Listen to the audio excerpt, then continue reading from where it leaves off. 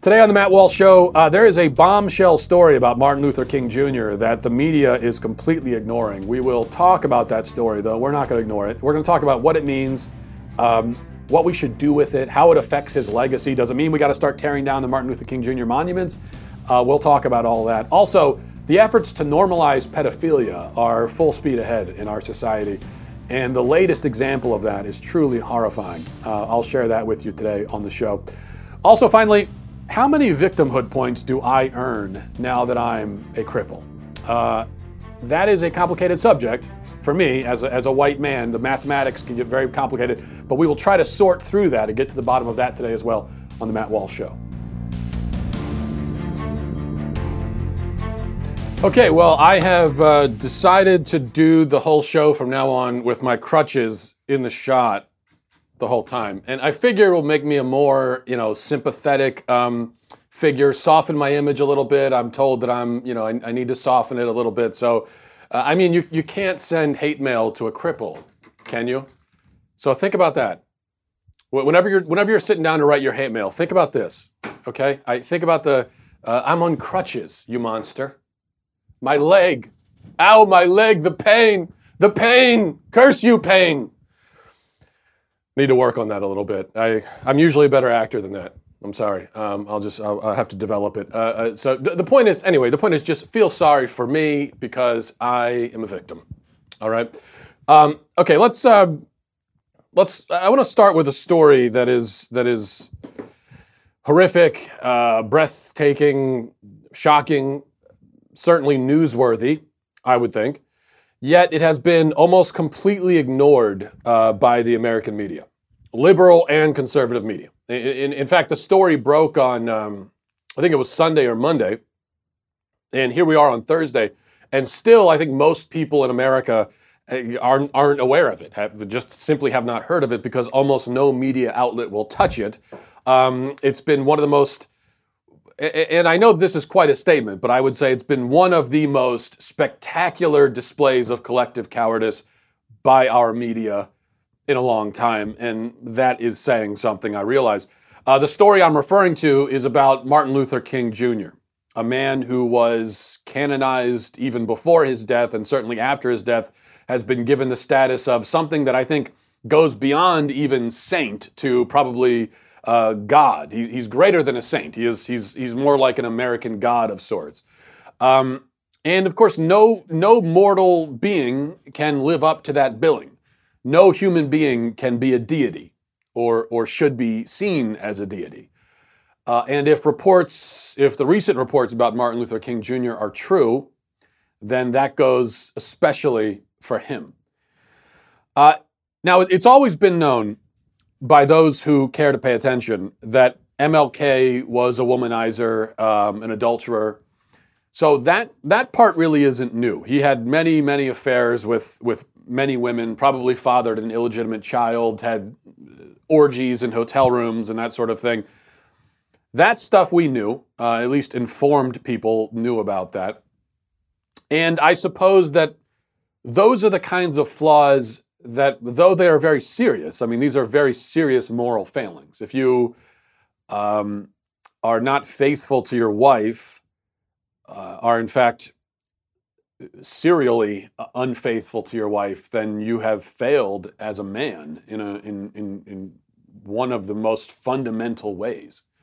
If you have illegitimate children who you didn't even accept as your own children, then you failed as a father as well. So you failing as a husband and a father. It's pretty serious failings. But I think we generally accept those kinds of failings in historical figures, and maybe for good reason, because if we start requiring that all of our great historical figures also be chaste and faithful to their spouses, although that's not that high of a bar to get over, if we started applying that bar throughout history, I think we would find that we don't have very many people left to honor at all, which maybe wouldn't be a bad thing, but I don't know. There's more to the story, though, with Martin Luther King Jr., it appears. According to a new report, he wasn't just a womanizer, he wasn't just an adulterer, he was also a violent abuser, and an enthusiastic and approving witness of rape. An accomplice in rape, perhaps even a rapist himself, depending on how we define our terms. I mean, I think there are a lot of people who would say, if you're an accomplice in rape, then you're a rapist.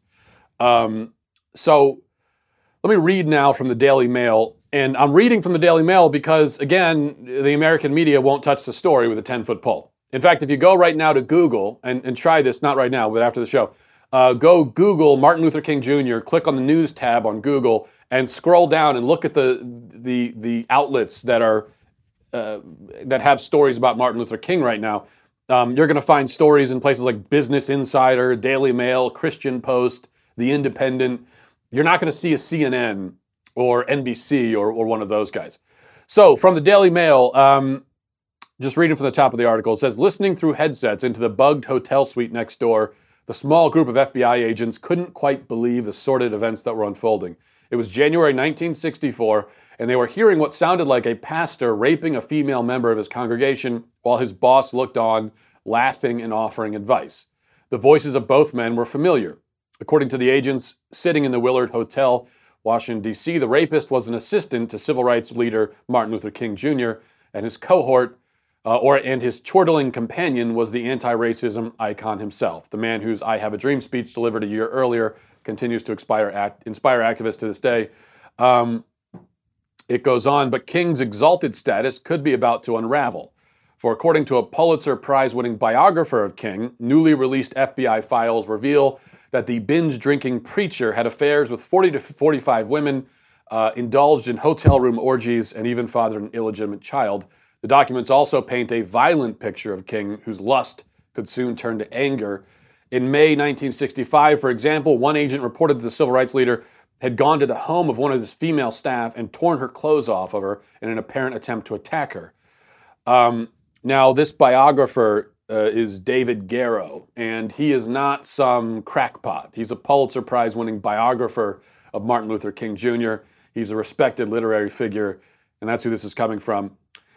More a little bit later on in the article, it says, according to Garrow's research, the FBI planted transmitters in 2 lamps in the Willard Hotel that King had booked for himself and his friends in January 1964. When King arrived, his close friend Logan Kearse, the pastor of a Baltimore Baptist church, invited King and his friends to meet women parishioners of his church that he had brought to Washington with him. What followed was a disturbing act of sexual violence. The group met in his room and discussed which women among the parishioners would be suitable for natural or unnatural acts, said an FBI summary. When one of the women protested, the Baptist minister immediately and forcibly raped her. It added, King looked on, laughed, and offered advice. The following evening, say the files, King and his friends participated in a sex orgy involving 12 people at the hotel. Included acts of degeneracy and depravity. Goes on from there. There was one woman who didn't want to participate. She tried to shy away from it, but King pressured her and told her that it would help her soul if she participated in the orgy. Some more details like that. Details with prostitutes and so on. According to his friend, Ralph Abernathy, King spent the last night of his life with 2 lovers, followed by an encounter with a 3rd woman whom he knocked sprawling across his motel room bed after an argument. And there are more sordid details from there, but maybe you get the idea. This is a man who, according to this report, is not only a womanizer, but not only an adulterer, and not only the father of an illegitimate child, but more importantly, someone who condoned and enjoyed watching rape, which, in my opinion, does make him no different from a rapist. I don't see any distinction, really, between a rapist and someone who cheers on, eggs on, gives advice to a rapist and watches. Well, you're a rapist, too. There's really no difference. Someone who abused women, exploited them, someone who used his position as a pastor and civil rights leader to prey on women. That's the picture painted. Now, it'll be said that these stories are false, that they were made up by racist FBI agents to smear MLK. And it's true that there were plenty of people in law enforcement in those days and the government in those days who didn't like Martin Luther King Jr. because they were racist and they didn't like his agenda of, what was his agenda? His agenda was civil rights, right? Equal rights. So that's true, and you have to take that in consideration. But the problem with assuming that this is all made up because of racism is, well, there are a few problems. Number one, these stories are not all coming from the FBI. King's own friends and acquaintances give us some of these details. That bit about him, knocking a woman down the night before his death in a fit of anger, well, that's from his friend. That's not from not from FBI files. The FBI files, unfortunately, match up pretty well with the picture that is painted of King by people close to him. So it fits in. So it's not as though you've got these FBI files and then everyone who knew King says, no, it's not the man I knew. That's crazy. He never would have done anything like that. That's not what's happening here. Second thing is, this report comes from, as I said, a respected and Pulitzer Prize-winning biographer of Martin Luther King Jr., not somebody with a political agenda, not a white nationalist, neo-Nazi, something like that. And number three, Garrow accessed FBI summaries of the tapes. The tapes themselves have been sealed until 2027. It's going to be another 8 years before we get to hear these tapes ourselves. But the significance of that is, if the tapes are fabricated to smear Martin Luther King Jr., then why would they be sealed for 60 years? You don't. If you're gonna make up fake tapes to smear somebody, you don't file them away for a generation to make sure that nobody hears them. It doesn't make any sense. The fact that these things have been on their lock and key and have been a state secret for so long, that only lends credibility to them. Because why else would we be locking these tapes up? If the tapes just contain Martin Luther King being a great guy, and if there's a lot of great stuff in there about what a wonderful dude he was behind the scenes, then I think we would have heard these tapes a long time ago, like 50 years ago, 60 years ago. But that's not the case. So while, of course, we can't say for sure, we can't say that we know for sure, just as we can't really know anything for sure about any historical figure. I mean, we're only dealing with degrees of probability whenever we're talking about any detail of any historical figure's life, because most of us weren't there to see any of it, right? So that's the case, but it does seem like these stories about King are very credible, and there is very good reason to believe them. Unfortunately, I don't want to believe them. Why would I want to? I don't think anybody wants to. And I wouldn't want to believe. Really, it doesn't even matter who he would. He could have just been some random Joe Schmo. I wouldn't want to. I don't want to believe this kind of stuff about anybody, whoever, no matter who they are, because it's horrible stuff. But there is good reason to believe them. Good factual reason. So then, what then? What do we do with it? Well, I'll tell you what we don't do with it. Or what we shouldn't do with it. We shouldn't ignore it. We shouldn't bury it. We shouldn't pretend that it never happened. We shouldn't continue along worshiping the man while plugging our ears so that none of these details can interfere with our devotional practices. We shouldn't do that. And we shouldn't do that because it's not honest. It's cowardly. It's wrong. It's just wrong.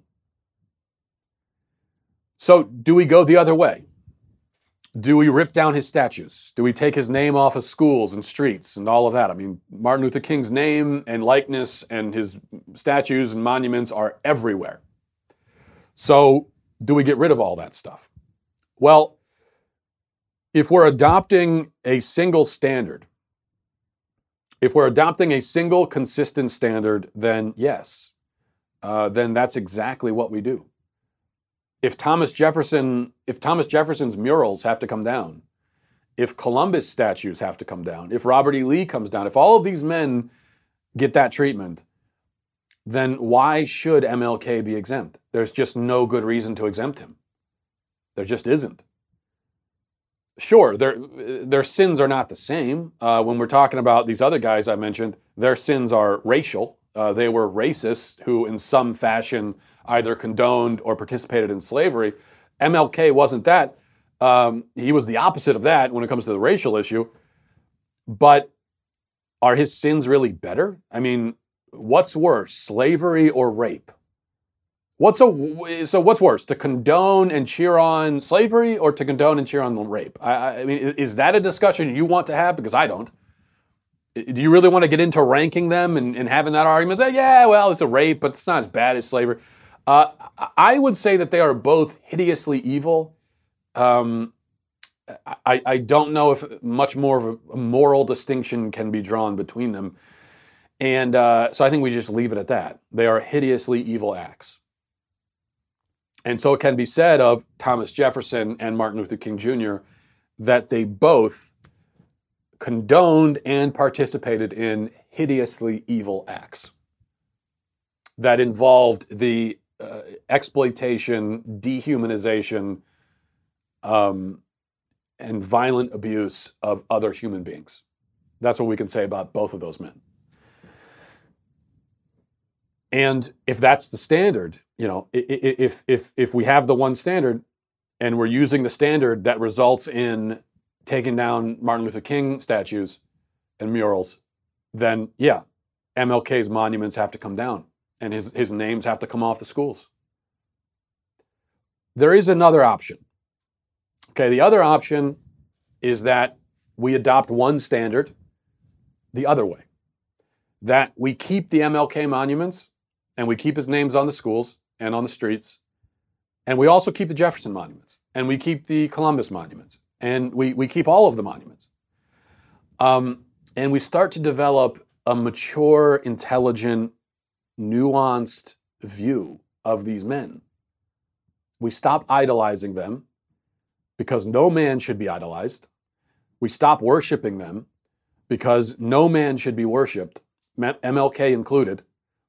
We don't ignore their flaws because no man should have his moral failings ignored.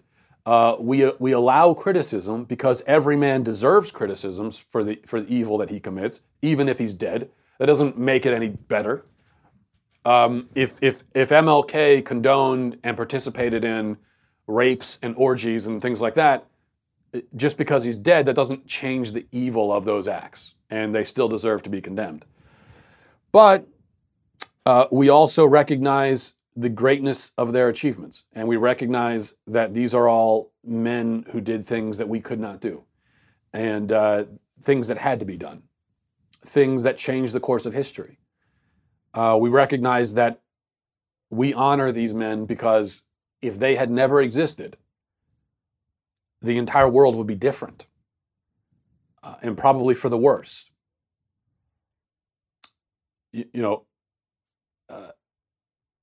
And that's why we honor them.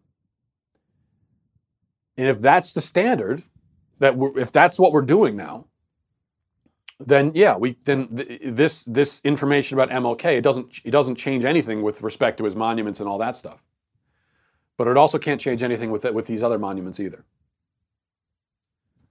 And I think that's the way it's got to be. When in my opinion, that third option is the way to go. Where maybe we start being honest and we develop, as I said, a nuanced view of these historical figures, which I think allows us to learn a lot more about history and a lot more from history. And it just makes the historical pursuit a lot more fruitful. When you're not worried anymore, and this is one thing that I've realized about because I enjoy reading about history, but very often when we pick up a book of history, no matter who it's about or whatever historical period it's about, we go into it with preconceived notions, we go into it with biases, we go into it with a sort of a narrative in mind that we're trying to support. And I think we all do that very often when it comes to historical subjects. What I've found is it's a lot more fruitful, it's a lot more interesting it's a lot more worthwhile if you can manage to just put all that to the side and actually try to understand what really happened and who these people really were. And to be willing to have your childish notions about these people destroyed and then replaced with not an equally childish and simplistic notion on the other side where they go from gods to demons. No, not that, but replaced with a view of these people as human beings, as complicated human beings who were capable of incredible acts of courage, but also incredible acts of evil at the same time. Because that's what it means to be human. And I'm okay with that. I'm okay with looking at history that way. I'm not okay with giving Martin Luther King Jr. a pass while not giving anyone else a pass. We can't do that. I'm sorry. I admire what he did for the cause of civil rights as much as anybody else. But if the man was an abuser and he condoned rape, then that needs to be discussed. And that is something that is part of his legacy, whether we like it or not. And that's got to be talked about in the schools. When the subject comes up in history, that stuff needs to be talked about because that's part of who he was. Apparently, it was a really significant part of who he was. All right. Let's stay with British media here for a minute. I was just giving them credit for running the MLK story, but now I have to condemn them for this. It's the start of the summer holidays, and for this age gap couple, a chance to unwind. Love camping because it's peace and quiet. I'm Andy and I'm 47. And I'm Beth and I'm 19. Their 28-year age gap may make them look like father and daughter, but they are every bit a married couple. Oh, my dearly beloved is going to set up the doghouse. When I get told off, I'll have to go and live in the tent for a bit. Andy was originally a friend of Beth's mum, and over the years became close to her children too. We were all like one happy family, but needless to say, I didn't know that Beth was like getting these thoughts that she wanted me to be a happy man forever sort of thing, you know. But once she reached the age of 16, Beth wanted to take their friendship to the next level. The age doesn't really bother me. It never has done. I don't see him as an old man or my dad or anything like that. He's just sensitive, like a big teddy bear. Stop it. Stop it. I was concerned what people would think. 16, 40, it's a big gap, you know, it's a generation gap sort of thing, so it's like, what are people going to think? However, when Andy realised Beth was serious, he decided to give this controversial relationship a go. Oh my days. Right, just leave it. Leave it. Getting all aerated with you today. Getting all stressed. That's not going to work. Is that gonna... Chill, just chill. Chill. It is what it is. I have. And once they'd fallen in love, Andy became determined to give Beth everything she had ever wanted. It'll do. This is Timmy, and he's 2. And this is Conway, and he's 1. I've always wanted to make a family, or to have a family. So I just thought Andy would be the perfect man to do so. That's a show called Age Gap Love on Channel 5. As you can see there, they give us the sort of whimsical, heartwarming story of a 45-year-old man who began dating, in quotes, a 16-year-old girl who he'd known since childhood. Channel 5 calls this age gap love. Another name for it is grooming and abuse. The girl was groomed by a predator and then she was abused. That's actually what happened there. Now, she's 19 today. He's what, 47. Now, if he, as a 47-year-old, had just met a 19-year-old, like they just met online or something, and then they decided to get together, now that would be weird in my... Now, the really big age gaps, I do find them weird, really no matter who the people are. But it wouldn't be criminal or evil or anything like that. A 19-year-old adult woman is free to date 47-year-old men if she wants to. But that's not what happened here. See, that's the important point. What happened here is that, according to that story, he groomed a young girl over the course of her childhood. He was a friend of her mother, knew her as a child, and then made his move when she was 16 and he was 44. So that's a completely different situation. If you don't think that there's a movement to normalize pedophilia in our society, then think again, because that's what this is right here. Now, yeah, this isn't technically pedophilia. Technically, pedophilia is the abuse by an adult of a child who I think has to be under 12 or something. That's the legal definition of pedophilia. But this is a story of an adult grooming and abusing a child regardless, and as such, it is the normalization of pedophilia. Normalization always happens this way. This is what normalization is. Okay, so if there's going to be a process, a movement of normalizing pedophilia, it's not going to start with someone presenting us a story of a 45-year-old man with his 9-year-old child bride and saying, hey, isn't this great? Let's cheer this on. It's not going to start that way because that's too far, too fast. Everybody will recoil from it. So it's the old boiling a frog in the pot type of thing.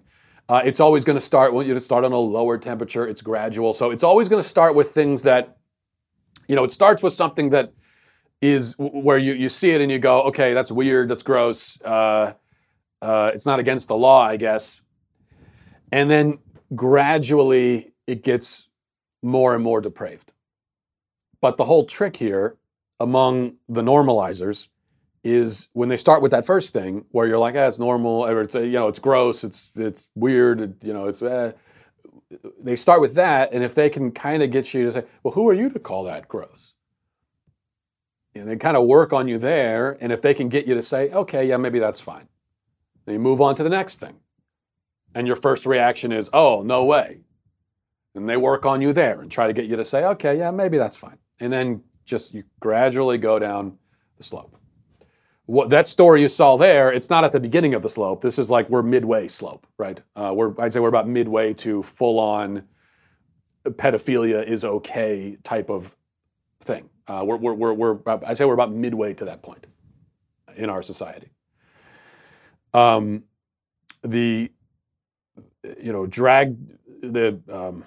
Drag queen story hours, these child drag queens that you see, that's also about midway to the slide. It's probably, and it's actually much further down. It's much closer to the full-on normalization of pedophilia. So that's what's happening. All right, before we get to emails, let's see here. Okay, I have a question before we get to. I just wanted to mention one thing. I said at the top that I am a victim, as you could see. So you should feel sorry for me because I'm crippled. But here's the question that I've been wondering. Maybe you can help me out with this, and you can always email me to let me know what you think. MattWalshShow@gmail.com. My question is, how many victim points do I actually acquire for being crippled? It's kind of a complicated subject because obviously I start in a hole because I'm a straight white male. So the way I figure the math is kind of like this. Being white means that I'm at negative 25 victimhood points. Male means another negative 25, and then straight is another negative 25. So I'm in about a 75 point hole just to begin with, because I'm a straight white male, but I'm disabled now. So that earns me back, I would say, 25. Yet you would point out that my disability is probably temporary. So that detracts 10, meaning I'm only at plus 15 against minus 75, right? So that puts me at minus 60. Yet, if my Achilles heals wrong, or if I get surgery and something goes wrong with the surgery, there is a possibility that I might not ever walk normally again. Now, that would be, I think, worth 25 on top of the plus 15. So I'm at plus 40 against negative 75, which works out to about negative 35, right? But wait, I'm also part Native American. I am part Native American on my mom's side, I think, maybe. Actually, I just made that up, but there's a there's a possibility that I'm part Native American. So let's just say that I am. You can't prove that I'm not. So that's got to be worth something. And I'm also definitely part Irish. And I know being Irish isn't worth much, even though the Irish are among the most persecuted people on the planet historically. They're also white, so it doesn't count for much. But I think it all adds up to maybe, that's got to be worth another +5. It's got to be 5 victim points there, right? That combination. The fact that I might be part Native American and I am definitely part Irish. I think I'm part Australian. Yeah, that doesn't really count at all. But that's got to be worth at least 5. So I think it all adds up to maybe, let's say, +45 against -75, which equals -30. So I'm still not at victimhood status, but I'm doing better than a lot of you. I am closer to victimhood status than most of you straight white devils. That's my point that I'm trying to make. And so you need to acknowledge that and have some deference for that. That's all I'm saying. Okay, let's check in with emails. mattwalshshow@gmail.com, mattwalshshow@gmail.com. This is from Sarah, says, hi, Matt. I know you have lived and visited various places on the East Coast. Our young family of 6 is headed out that way later this summer for the first time. We love learning about the areas we visit and doing things that aren't typically touristy types of activities, but are more hidden gems or local favorites. That being said, we also have 4 kids, ages ranging from 3 to 12 years old. We don't want to bore them to death in museums all day. Do you have any recommendations of places to visit in the DC, Maryland, Delaware, Virginia Beach region that would be good for kids of various ages? Also, any family-friendly restaurants, cool ice cream shops, anything else unique or interesting to see? Hi, Sarah. Well, I appreciate the question. It's kind of a large area. It's like hundreds of miles, so I would need to know more specifically where you're going to be. Like you need to give me your exact street address so that I can answer that and publish it everywhere. If I knew more specifically where you're going to be, I could probably help you out more. I will say if you're going to be on the Eastern Shore, Ocean City is kind of the spot there. Now that's very touristy, but that's in terms of Eastern Shore, you want to go to the beach. A lot of stuff for kids to do there. If you're looking for a less touristy Eastern Shore beach spot, then maybe Bethany Beach, a little bit further up north. Again, I don't know where you're going to be. If you're looking for something more historical in the Virginia area, then you could always check out Mount Vernon or Monticello, speaking of Thomas Jefferson. Now, if this is your first time on the East Coast, and if you like history, then I think you got to check out at least a couple of the Civil War battlefields, because the Eastern Theater of the Civil War, if you're going to be in Virginia, then I think you got to go the Virginia, Maryland area. You got to go check out some of those. But again, it depends on where specifically you're going to be. If you're a little bit further west, then maybe Antietam. I went there with my wife last year, and that was a great stop. Of course, up further north into Pennsylvania, you could go to Gettysburg. If you are further west and you want scenic views and nature and everything, I would go in the Shenandoah Valley is beautiful. The Luray Caverns. Annapolis is a nice little city in Maryland, the capital of Maryland, a nice historical city. If you are in DC, then definitely take your kids to the Bible Museum. I know you said no museums, but check out the Bible Museum. The Museum of Natural History. Look, if you've never been to the museums in DC, they are great museums. And Baltimore has, for my money, and I say this as I'm a big aquarium fan. I love aquariums, and I've been to many aquariums in my day. Baltimore has the best aquarium, certainly in the country. And I don't think I'm the only one with that opinion. So I would go there if you're around that spot. And if you're in Delaware, there is a nice ice cream spot in Lewis, a town called Lewis, Delaware. There's a dairy farm that does its own ice cream. But that's kind of far from DC, so it all depends on where you're going to be. But have a great trip. From Chuck, he says, hey, Matt, you recently talked about how the word Nazi now means anyone who has a political opinion I disagree with. I think this development is a symptom of a broader problem. Our society has lost any notion of gradations. I see this in our society's excessive swearing, as well as the desire to live a life of highlights on social media. Everything is either 0 or 100 with no levels in between. I was wondering what your take was on this. Do you see something similar, or am I overgeneralizing? I love the show, and I pray that you don't become discouraged with the hateful messages you receive. Yeah, I totally agree. And I think that this kind of plays into what we talked about during the show about historical figures and how we need to develop more nuanced views of these historical figures. I think we need to develop more nuanced views in general about everything. And that would certainly make our discussions, our conversations, much more worthwhile and fruitful. Because right now it's just hard to talk about anything because everybody is exactly what you're talking about. Everyone is, you're either for or against, it's either great or it's terrible.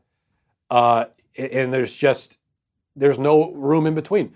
And that's the case even though at the same time, everyone likes to say all the time how, well, it's not black and white, there's a lot of gray area. So we like to talk about gray areas, and we like to try to find gray areas in places where there actually isn't any gray area, because sometimes it is just wrong or right? But then when it comes to most conversations, no, people don't want gray areas. They want everything to be very clear, which is especially frustrating, I can tell you, for me as a writer, when I try to write a piece and I'm dealing with a controversial subject and I write 1,000 words about it, trying in great detail to explain my perspective, well, nobody wants to read it. What they want is, give me the one sentence summary of your point of view. But it's just, not every point of view can be summarized in a sentence. Sometimes it takes 50 sentences. Sometimes it takes more than one sentence sometimes. But people don't want that. A lot of it goes down to intellectual laziness. And anyway, I agree with you. That's a good point. This is from Riley. Says, you mentioned your recent injury on your show, so I just wish to let you know I'll be praying for a speedy recovery for you. I will admit, however, that I'm disappointed that the story to go with it wasn't very cool. Stay strong. Thanks for being a great brother in Christ. Respectfully, Riley. Riley, I agree that it's not a cool story. I'm disappointed in that. I always imagine that when eventually I ended up in an emergency room for my own issue, it would be for a really awesome reason. And that was just not the case. I always imagine, like, my first time in an emergency room, it would be because I was fighting off armed invaders, maybe with a sword or something. I always thought it'd be something like that. But instead it was just a pickup basketball game. And that is just a tragedy. This is from John. Says, hey Matt, it's John, big fan of the show. Each episode is a sigh of relief from this crazy world. That said, I wanted to get your opinion on the Hitchens razor. That which can be asserted without evidence can be dismissed without evidence. It's Christopher Hitchens, obviously. The reason that I bring this up is because I have found it as a very powerful tool to combating the left due to so many of their claims being completely baseless. Specifically, I've utilized it in combating the pro-choice argument since the Alabama ban. The no uterus, no opinion has been kicked into high gear. This has been my argument most commonly. We have agreed that it is not acceptable to kill an innocent human being, so implicit in your argument for abortion is the premise that the unborn fetus is not a life. But simply, I don't believe you. The burden of proof is on you to prove your assertion. To put it on me is to shift the burden of proof, which is a logical fallacy. So far, I am most commonly attacked for finding God or upholding the patriarchy, to which I reply, first I come for women's abortion rights, then it will be their suffrage. Winky face, says sarcasm. I know this is a long email. I thank you for getting to it. If you do, I really want to know any flaws in this argument and if there is any way I can improve it. Yeah, I think the Hitchens razor is interesting because obviously that's something he formulated mainly as an attack on theists. And what he's claiming is that, well, you are proposing the existence of God without evidence, and so I can just dismiss it without evidence. Now, I disagree with Hitchens razor in that case because I think that there is evidence for God. So we're not proposing it without evidence. But I agree in general, in principle, with the principle that if someone does propose something without evidence, then yeah, it can be dismissed without evidence. Because if you are making an assertion, any assertion, if you're coming to the table proposing something for people to believe as true, whatever it is, then you have to be able to give people a reason to believe it. And the reason can't just be that you said it, because that's not a reason. The fact that it was said is not in itself a reason to believe it. There has to be some other reason. If you can't produce that reason or explain what it is, then yeah, everyone at the table can just say, whatever. They're perfectly within their rights to do that, and it's rational to do it because you haven't given them any reason to believe it.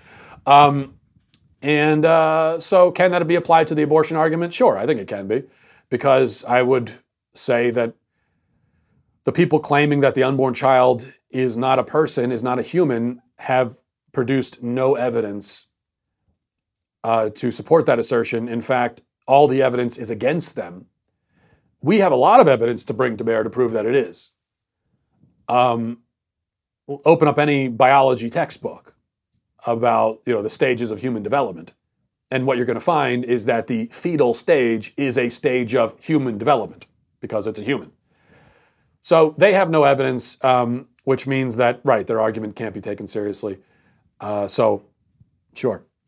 This is from Mike, says, the first time you mentioned becoming a beekeeper, I couldn't help think about how dangerous it is to have a beehive around 3 small children. I'm sure you've carefully weighed the risks and made sure the hive is in a safe and secure location. But as a parent, does it ever cross your mind that something could go seriously wrong that ends up with one of your kids getting hurt? How do the logistics of this beehive setup work that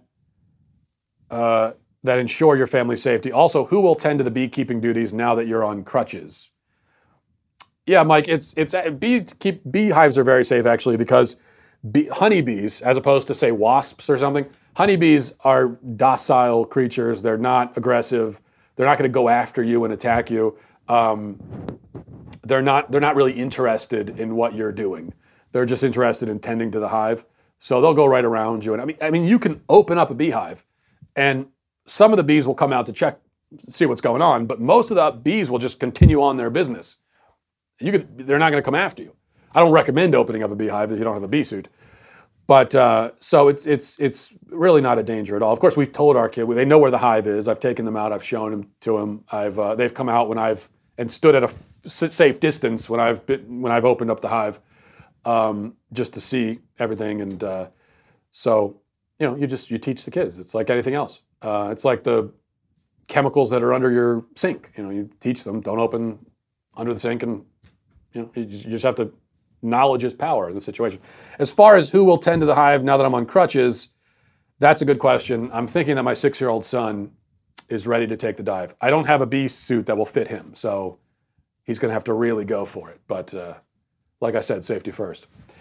Finally, from a different Mike, says, if a president committed a crime, the proper procedure would be to impeach him, then charge him with the crime. So no president is above the law. It's just a different process, and one that I agree with. Imagine that Trump could be charged with a crime. There's no doubt the Democrats would be charging him with jaywalking, littering, disturbing the peace, anything they could just to make him spend his whole term in court fighting bogus charges. Therefore, the president is not above the law. It's just a different process meant to curtail frivolous prosecution. You don't have to be guilty to be charged with anything. Thank you for agreeing with me in advance, and have a nice day. Mike, I said yesterday I think that presidents should be able to be charged with a crime, but you raise a good point. And so I think that I was wrong and that you are right. Doesn't happen very often. So enjoy the moment, savor it. But I think I was wrong about that one. And I will change my point of view. I hope you're proud of yourself, though, for humiliating me, a cripple, a man on crutches, and you would dare humiliate me like this in front of my entire audience. Outrageous. But thanks for the email, and thanks everybody for watching. Godspeed.